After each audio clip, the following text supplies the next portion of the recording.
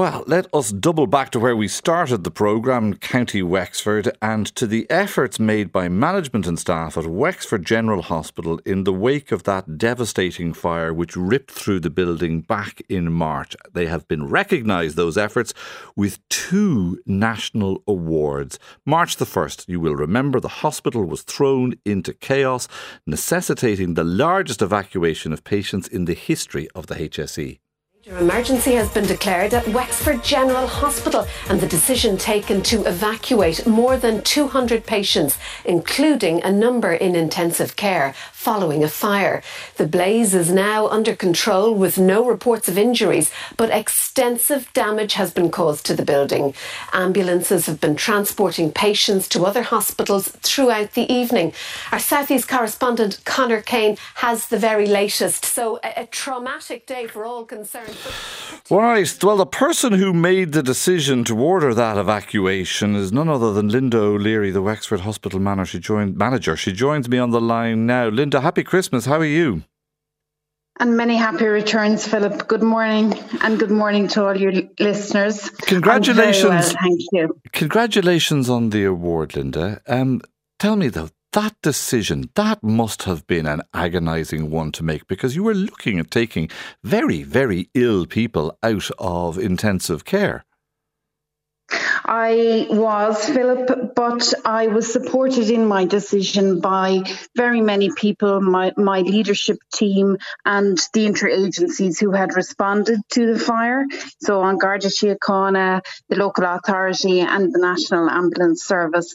And to be honest, it became very, very clear very quickly that I had no alternative but to declare that major emergency and call for an evacuation. I'm thinking in particular though, Linda, there was a woman in labour, wasn't there, when the evacuation order was given? I would imagine she might have at one point sort of thought, let the building burn, nobody's moving me. And indeed, that's what we did. We allowed nature to take its course, and it was the delivery unit and the theatre area that were the last areas to be evacuated.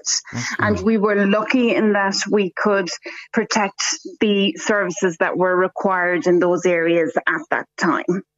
But all throughout the emergency, I guess patient safety and staff safety was my priority and my key focus. Was there a well-oiled plan for all of this, Linda, or were you thinking on the hoof? So we have a major emergency plan, and it's part of the major emergency framework for nationally for the HSE. I guess all the training in the world can't prepare you for the reality that you face, and you do make decisions in the immediacy, but those decisions are always, as I say, based on patient safety focus, staff safety focus. What can we do that is safe, and more importantly, what can we no longer deliver in a safe manner? All's well that ends well now, but in the middle of it, in the thick of the moment, did you have any moment of pause and thinking, oh my God, am I doing the right thing here? Of course I did. I'm only human. I did have those moments, but as I say, you go with your gut, you know what you're doing. It's easier to call a major emergency in the moment than regret not calling it when you've time to reflect. It was the right decision to do. But yes, it was a very big decision to make. Now, obviously, you weren't working on your own on the day. There was very many other people who got their shoulder to the pump, so to speak. What do these awards mean to them? We are absolutely thrilled to receive these awards. I guess for all of us, myself included, it's recognition that we had an extraordinary event in Wexford General Hospital and an absolutely extraordinary response, supported by all those agencies that I've spoken about, but particularly the staff of Wexford General Hospital responded appropriately.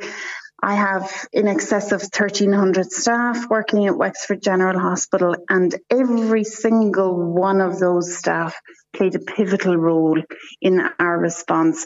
And these awards, the HSE Excellence Award and the Irish Healthcare Awards, recognise that it has been a very challenging time for us in Wexford, and it's really really appreciated by everybody that we are recognised for the difficult period of time we've had. It's been a tough year. Well, it's been a really tough year. One of the awards, the one that came from the Irish Healthcare Awards, Crisis Management Response of the Year. Frankly, the staff of Wexford General Hospital would have very good reason to be incredibly annoyed had anybody else managed to pick up that award in 2023. So look, how long did it take to get things back up and running and back to normal? So we reopened our emergency department at the end of July, and we had a phased return of our inpatient beds from that date onwards. All our inpatient beds have reopened, but we still have our building contractors on site. We haven't had a full hand back of the site yet. And I would think it will be probably the middle of next year before we before we have everything back as it was previously. But there are patients in the hospital now, Linda. Things are up and running. Fully operational.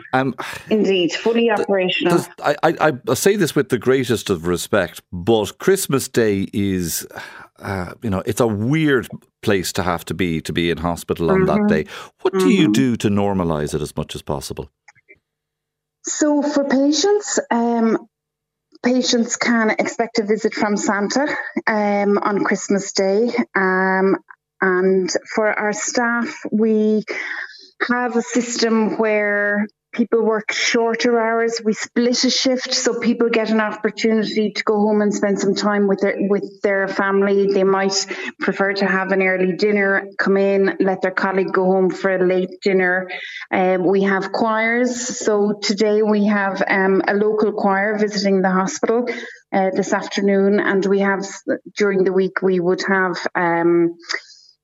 local schools come in, the TY choirs from the local schools. So as you say, Philip, it is a really strange day to be in hospital, but patients who are in hospital on Christmas Day, unfortunately, are the patients who need to be in hospital. So we do our very best to discharge as many patients as we possibly can in the run-up to Christmas, but there are patients who that's really not an option for. Where are the awards going to go, Linda? Are they going to sit in your office? Absolutely not. We were only speaking yesterday. We are going to purchase a trophy cabinet, and we will have all our awards on display in the main foyer of the hospital. And if I can, Philip, just to say, we actually received a third award in the last number of weeks. Oh, really? And that is a gold award for Healthy Hearts. It's a catering award. Well, you better go and buy a bigger trophy cabinet then, hadn't you? Indeed. Linda O'Leary, Wexford Hospital Manager, thank you very much for joining us this morning.